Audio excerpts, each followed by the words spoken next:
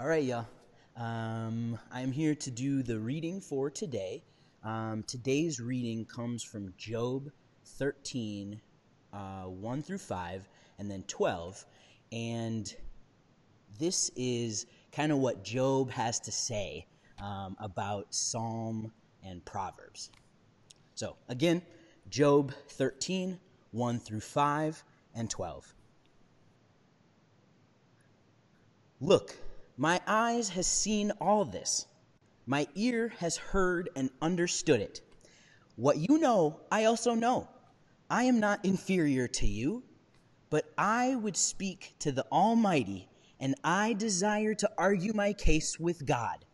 As for you, you whitewash with lies.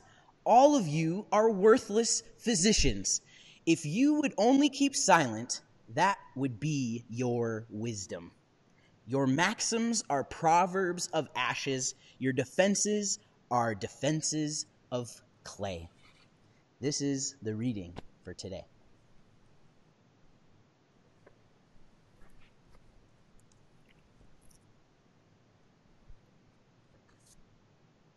Hey again, everyone.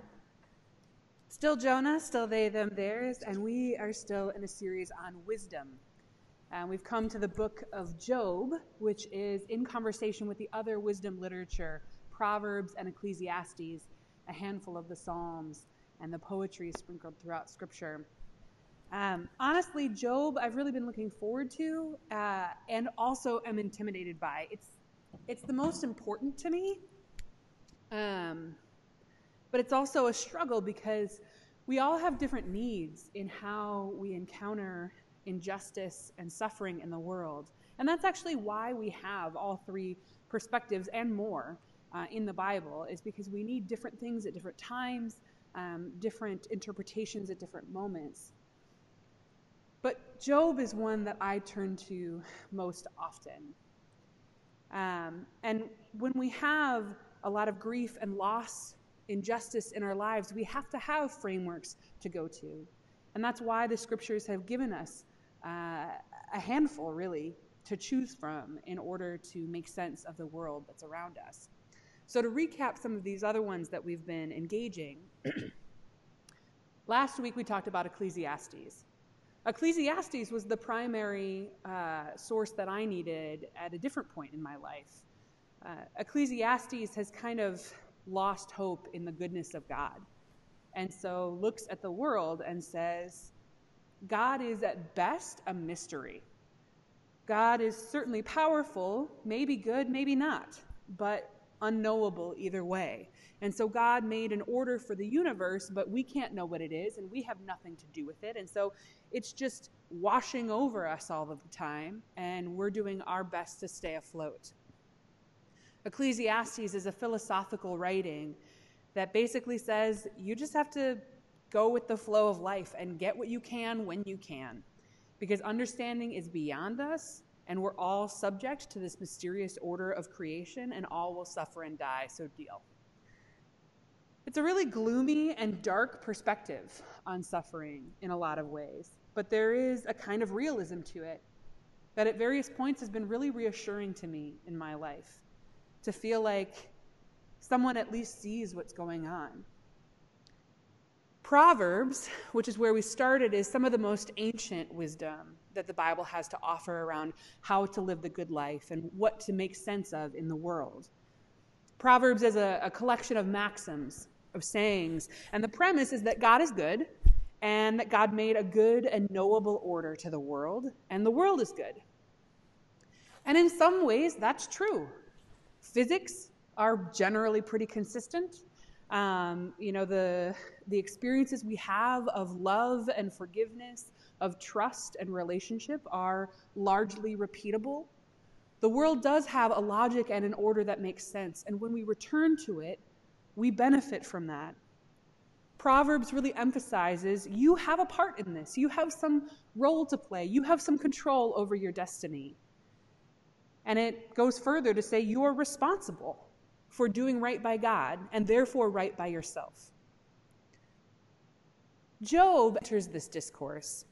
He engages both premises, the sort of Ecclesiastes just give up, stop trying. Why do you even think any of this matters? As well as Proverbs.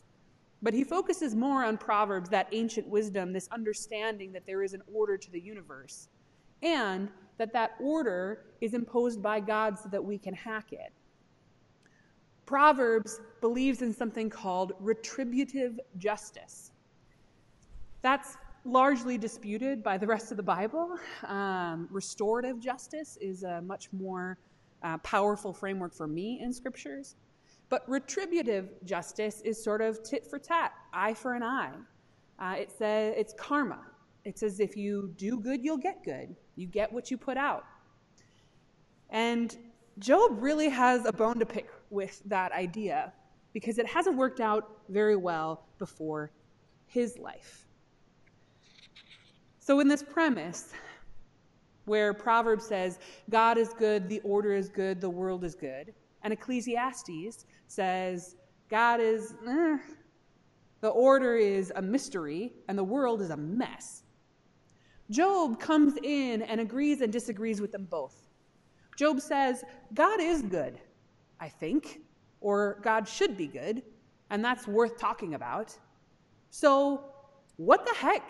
What is going on? If God is so good, which I do believe and I'm going to stand on, then why is the world such a mess? Maybe the universe is unknowable, but we should talk about that. We should take our case before God. The premise of Job is take your case before God, be in relationship with God, demand answers, and also be prepared when you don't really get them. It's a frustrating book, but a really important one. Job in the writings, in the wisdom literature, represents a part of wisdom around debate and dialogue. It's philosophy, and there are these extended discourses, mostly between Job and three friends of his. But the interesting thing to me about Job is that it's got these long passages of people arguing with each other, and it contains points like, you get exactly what you deserve, which are immediately refuted by Job, the protagonist, who says, no, you don't. Sometimes terrible things just happen. And so Job is a really great example of why we can't just say, oh, well, in Job chapter 7, verse 16, it says this, that, and the other. Because you actually can't just pull these pieces out. Even whole paragraphs, even whole speeches by some of these friends contain ideas that are not biblical, that are put in place in order that they can be refuted. This book shows us what it means to dialogue about faith, what it means to disagree. And I think the book has a clear perspective. I think the book agrees with Job. I think the Bible points to Job being correct and his friends being incorrect. And so the question is, why put all of that in there? Why not just include Job's bit? And the answer, I think, is so that we know what to do when our relatives are being horrible on Facebook. It makes me think, when I read Job and I read these discourses, it makes me think of how important it is, how biblical it is, how just it is for us to be prepared for wrong arguments, to show that it is correct to dispute. It is correct to disagree. It is correct and holy to argue your innocence before others who would blame you for your own suffering, or it is holy to engage bad ideas and say publicly that they are wrong, and not just to shut down debate. I used to be one of those folks who refused to engage on Facebook. When there was like contentious disagreement, I would be like, okay, this person is a troll. I'm not going to change their mind. Until I was taught, mostly by radical activists, that the point of showing the debate is not so that you change the mind of that one troll. It's so that you can have a public discourse, so that you can say, hey, reader at home, I know you may be convinced by some of these ideas that this troll is putting into the universe. I know that you may even agree with me, but you don't know what to say back to this objection. Let me demonstrate for you. Let me show you how these bad points can be argued against. Let me show you all the contours of why this troll is wrong. And I believe that the book of Job offers us that kind of discourse, training on how to respond when people say harmful things about suffering, as Job's friends do. Job is a training specifically on how to refute the doctrine of retributive justice that say that there is an explanation for the suffering of the innocent, and that explanation is to blame the victim. The premise of Job is bigger than this one dialogue, actually. It begins with a kind of folktale. It's sort of sandwiched. The dialogue is sandwiched within this larger story. And it's a strange story. It's one that on its face seems very upsetting. And so we're going to dig into a little bit. It's set up in the heavens, right? We begin in the heavens with God. And God is sort of holding court. And the adversary approaches. Now, sometimes the adversary is called the devil, but it's not even the adversary, it's a adversary. So we know that conversations about the devil, whether the devil exists, how many persons comprise evil, those are for another day. But enter with me into this folktale where we're not taking any of this literally. And the premise of this story is that the devil or just a jerk, the adversary, approaches God and says, you know, these people that worship you, do they even really like you? And God's like, what are you talking about? Look at Job. Job loves me. And the adversary is like, yeah, he only loves you because you give him stuff. He only loves you because he's got good fortune and he's got a wife who he loves and a bunch of kids and like a jillion sheep. I'm not sure I understand. Oh, my watch doesn't understand. I will take it off. The adversary doesn't understand either. He says, God, you don't actually have loving relationships with your people. You have commercial relationships with your people. Their worship for you, their devotion to you is a joke. It's based on them getting things. They don't actually love you. And God wants to refute this. God says, no, my relationship with people isn't about transaction. It's not about me giving them things. We actually love each other. And the adversary is like, yeah, prove it. Let's make a bet. I bet you that if you stripped Job of all of his nice things, that he wouldn't love you at all anymore because you're just here to give him stuff. And so even though the bulk of the book of Job is this dialogue about suffering, and that's where we tend to go, it's an interesting premise that it actually begins more with God and saying, do we only love God because of what we get from God? And God's answer is no. Our relationship with God, our love for God is relational. It's not transactional. It's about being together. It's not about receiving gifts. And it's pushing back on this idea that has persisted throughout time, that we only worship God so that we can get rewarded. This was really prevalent in the time that this story was written. You would have patron gods who would give you stuff if you gave them stuff. It was like a bartering, trading system. It wasn't deeply relational and loving. It was commerce. And so you would offer one thing to a god, and that god would give you good fortune in return. But we haven't moved away from this in recent years. I can't tell you how many conversations I've had with other Christians who have different views on the afterlife than I do, about heaven and hell. I'm a universalist. I don't believe that God sends anyone to eternal torture. That sounds like a pretty terrible God to me. And I believe that God is a better person than I am, so if I can imagine a better way, then God can definitely imagine a better way. But then one of the pushbacks I get is, well, why would anyone be good and do good and worship God if they weren't trying to get into heaven and avoid hell? And that baffles me. It baffles me, but it baffles me because I don't have that kind of relationship with God. I'm not trying to earn my way into heaven and out of torture. My relationship with God is based on presence and love. I love God. I love being with God. I love feeling God's presence with me. I love the way that our worship shapes our community. I love the invitation into church, into life together. That's the reward for me. The good life is a life of love and worship and devotion. My dad was also a pastor, and he had a member of his congregation who was active in his Lutheran church community. But her husband only came to social events, didn't come to worship because he was Catholic. And he went every day to Mass, every day at 6 a.m. My dad said to him once, "Wow, that must be so important to you. You must really love Mass to go every day at 6 a.m. And he said, "Oh, I'm just trying to get into heaven."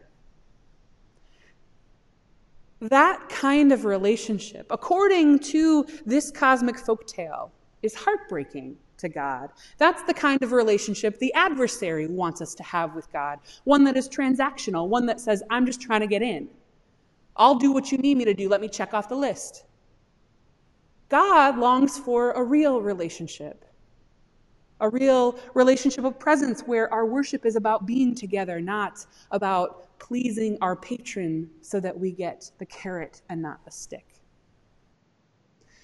And so when we enter into this story, we have to know who Job is as the innocent sufferer, but we also have to know who God is as the one longing to be with us, as the one hoping that we don't turn away once we stop getting the things that we ask for. What if all of our relationships were like that? What if we only were kind and loving and present to our parents, our children, our partners, our friends when they gave us stuff? That doesn't mean that we don't get things from our relationships, from our relationship with God even, but that if we were to just turn away as soon as that transaction didn't pan out the way that we liked, that wouldn't be much of a loving relationship. That would be an exchange. And so God is hoping in this story of Job that Job actually loves him, that Job isn't just using his divine credit card of worship and praise in order to get more sheep. So the adversary says, "Take it all away from him, see what happens." Now, this can be very troubling if we look at it on its face and say, "Oh yeah, God's willing to just gamble our lives to prove a point to the devil." That would be very troubling. But that's not the point of this folktale. The point is about God's heart and ours, and the nature of our relationship and of our worship. And so, first, Job loses everything he owns. He loses then his children. He loses then his health. God says to the adversary, "You can't kill him." That would kind of ruin the experiment. But you can take everything else away from him. And the adversary even takes away his health. Job's body is covered in sores. He has lost all of his offspring. He has lost all of his property. And that is where we enter into this new debate, this new dialogue, this new question. How do we respond to innocent suffering? One of the things that's important that they premise at the very beginning of this conversation is that Job has done nothing wrong. They pick Job because he is blameless and upright, righteous. Job is truly innocent, has done nothing to deserve this. And it's another reason we know it's a folktale, right? No human being is completely blameless. No human being has never made a mistake. But Job is blameless, has never made a mistake. And that will prove to be really important as we see how Job's friends react to his suffering. But we know from the outset that this suffering is not Job's fault, that it has nothing to do with him, that in a way it's sort of random in his life, that he was just caught up in something else. And so, after Job has lost everything, we join him. And he weeps and rages. His three friends come to be with him. In the text, they're called Eliphaz, Bildad, and Zophar. I call them Eli, Bill, and Zoe. They come to sit with him, and they sit with him for a week. They don't say anything. They just sit. and grieve. They bear witness to what's been happening to him. But then Job starts talking. And Job basically says, why? Why? Why? And instead of just continuing to grieve and bear witness, Eli, Bill, and Zoe give him their explanations. So they begin a lengthy debate with him. And helpfully, they begin by saying, it's obviously your fault, Job. So they are arguing from the perspective of Proverbs. And actually, in the beginning, Job agrees with some of their points. When they say, well, God is good, and the order is the order, and 2 + 2 = 4, you messed up, bro. And Job is like, listen, I know that God is good. I know that there is order. I know that it's supposed to work this way. Why isn't it working this way? And that's when he comes in and says things like, I have heard. I know the Proverbs. I know the scriptures. I know what you're talking about. Don't talk to me like I don't understand. But this isn't working. This isn't how it's supposed to go. I'm supposed to do good and get good. I did good and got horrible. I lost everything. And the friends just continue to insist, nah, Job, you must have screwed up. You must have sinned. If bad things are happening to you, it must be your fault. And there are many threads to their argument. It takes different shapes. It's like maybe your ancestors sinned. Maybe you sinned worse than you even know. You probably deserve worse than you got. You should be grateful for God's mercy for only punishing you this much. Mostly, though, their premise is there is a cosmic order. You didn't put in enough. You put bad into the universe. You got bad back. It's your fault.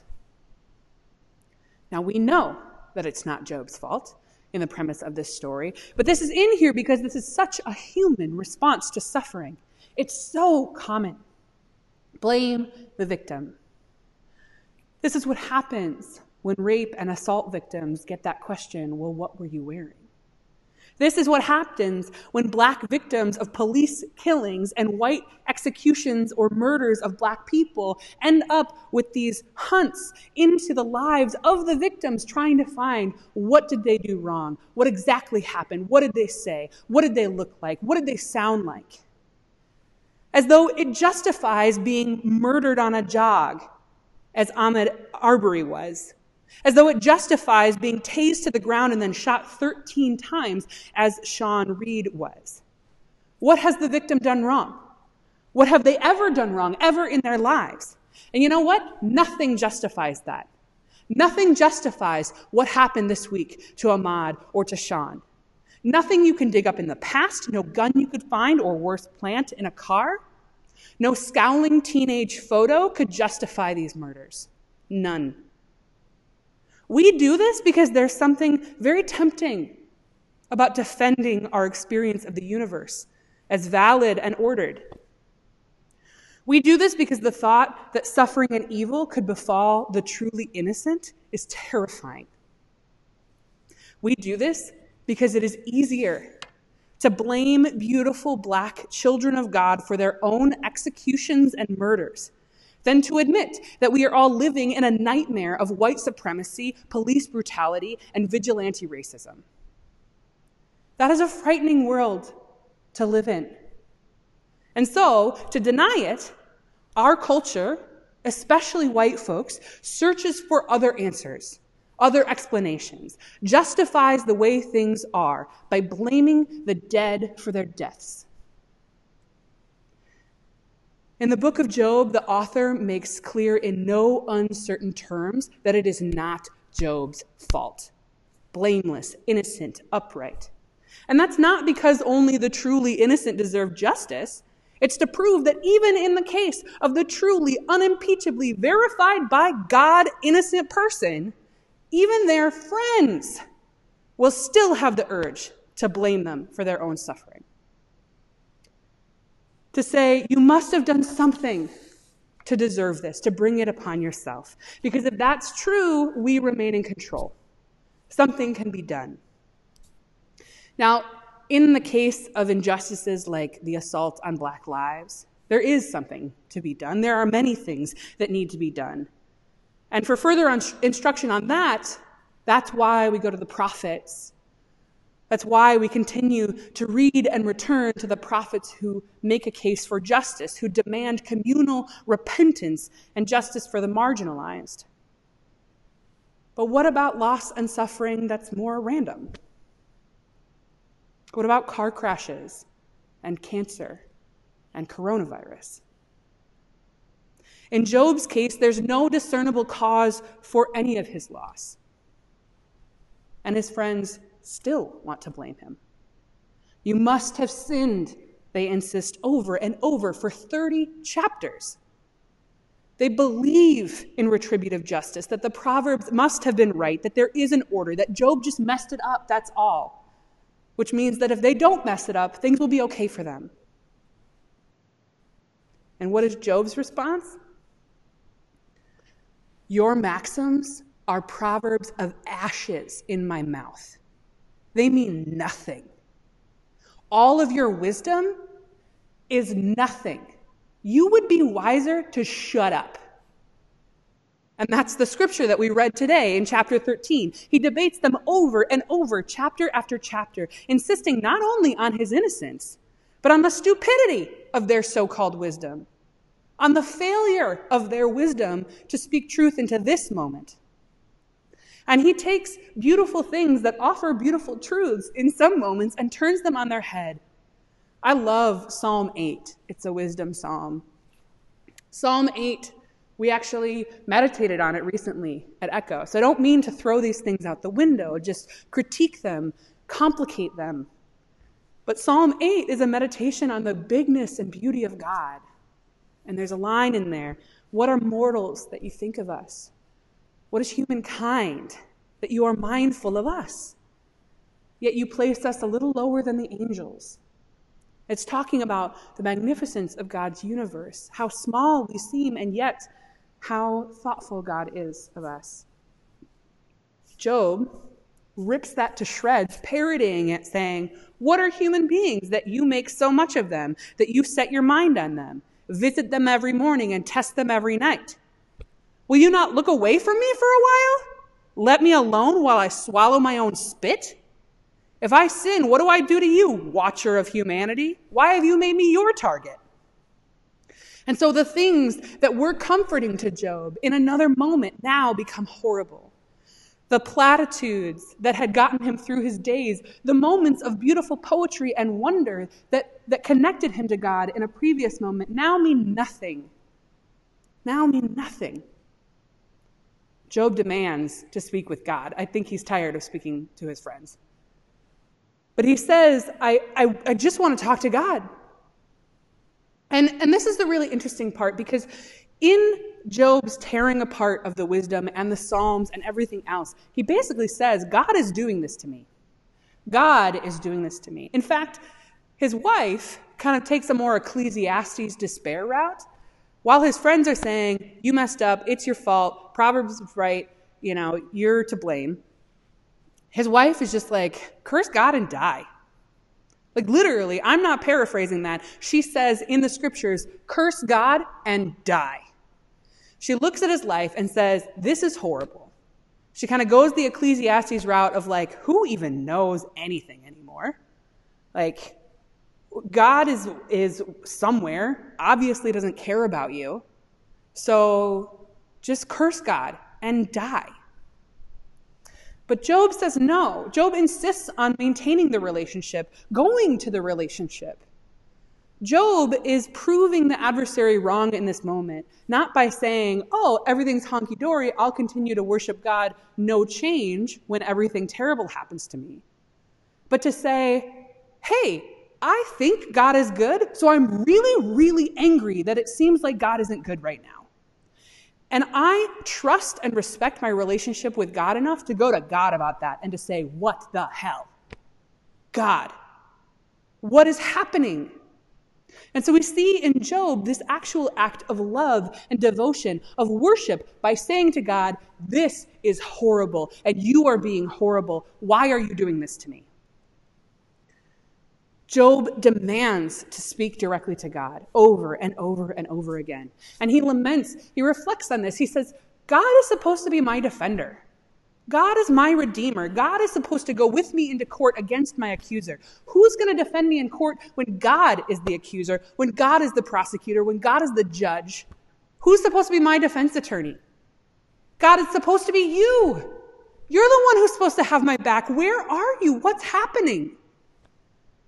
This is Job. While his friends are trying to tell him, while Eli's like, yeah, you probably messed up. While Bill is saying, you probably messed up worse than you even thought. While Zoe is saying, you know what, you should probably just sit down and shut up because wisdom says you're at fault here. Job doesn't care. Job says you're all wrong. Everything you have to offer is nothing, is ash in my mouth. I want to speak to God. I want to speak to God who is supposed to love me. Why are you not loving me?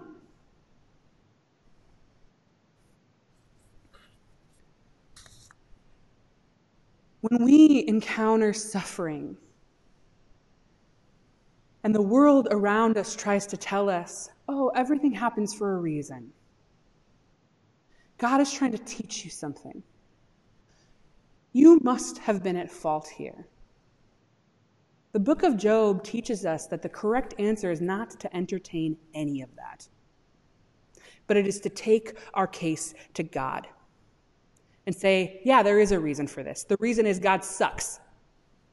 The reason is this is bullshit. The reason is the world is upside down right now and this is not okay. And where is God to answer me? That is what Job does for 30 chapters. And so at the end of the story, after we've been able to witness this discourse, God shows up. God does show up. God does come and does some things that are really confusing and disappointing. God shows up to Job and says, okay, I'm here. Let's talk. I want to talk to you. I want to talk to you directly. And then the next thing that God says, running the cosmos is like complicated. And like I know that you have your own perspective on this, Job, but where were you when I made the mountains? Do you know how to control the sea monsters? Do you know any of this? Like, were you there when the stars were born? Because I was. And it's complicated and it's bigger than you and you don't understand everything that's going on. So, just for context, you're a human and I'm God. Need to remind you of that. Second, you don't actually need to accuse me in order to defend your own innocence. You can be innocent and I can be not throwing justice under the bus. You can be innocent. You can be right and righteous. And I can also be good. That's about it. That's pretty much all God says. And Job, instead of holding on to that fight and continuing that fight with God, maybe just because at this point we're 40 chapters in and we need to wrap it up, Job says, okay, I relent my yelling. Now there's a verse in here that's really confusing in the original Hebrew, and commentators, scholars debate about it constantly. Some people will teach that the verse says that Job repents and says, basically, I shouldn't have yelled at you, but that's not what the teachers who taught me believe. They believe that what the scriptures is saying is not, I repent of yelling, I relent, I will stop my yelling, but I refuse to repent and say that I was wrong for having yelled at you in the first place. And Job has this really weird mixture of digging his heels in and saying, this is wrong, this is messed up, and I will not take that back. And also saying, thanks for coming. Thanks for being here, talking to me. Thank you for letting me yell. You're right, I don't understand. I don't understand. It doesn't make sense. But you're holding that with me. And that's going to have to be enough. God responds to that by saying, Job, you're right. Job, you are righteous, and your friends, they don't understand. They actually really misrepresented me, and it makes me pretty angry. But you're a good dude, so you're going to pray for their forgiveness, and I'm going to forgive them. But you're right, Job. You are righteous. From beginning to end, blameless, upright. And so, we have an answer both to the accuser that says, no, actually, some stuff can go really sideways. And ultimately, our relationship with God is about showing up for it. It's about loving one another. And our devotion can take many forms. And that's where question 2 answers, what is the correct response to the innocent suffering we experience in the world? And the answer is yelling. Yelling about it. Rage, questions, doubt. But bringing that to God. Being deeper in relationship. Job is vindicated, and eventually he's restored. He gets more than he ever had. I'm sure his new children are even shinier than his old children. The point isn't when Job has stuff and doesn't have stuff. The point is that God appreciates, God values Job's rage, Job's questions, Job's refusal to be comforted by platitudes. Job's refusal to accept that it's his fault, that evil has affected him. We learn from the story of Job that our worship doesn't have to be praise. Our worship can be yelling. Our worship can be saying, what the heck? It is an act of devotion, of relationship, when we rage at God and ask why. When we demand an audience, when we say, speak for yourself, because these schmoes around here are speaking all kind of nonsense that sounds terrible, and I don't buy it. And we have to know that we may not get answers. That part of our comfort is that no, we weren't actually here when the stars were born. And that God is God, and we are human beings. But that shouldn't stop us from looking around and yelling. Today we're going to pray together in the form of our song.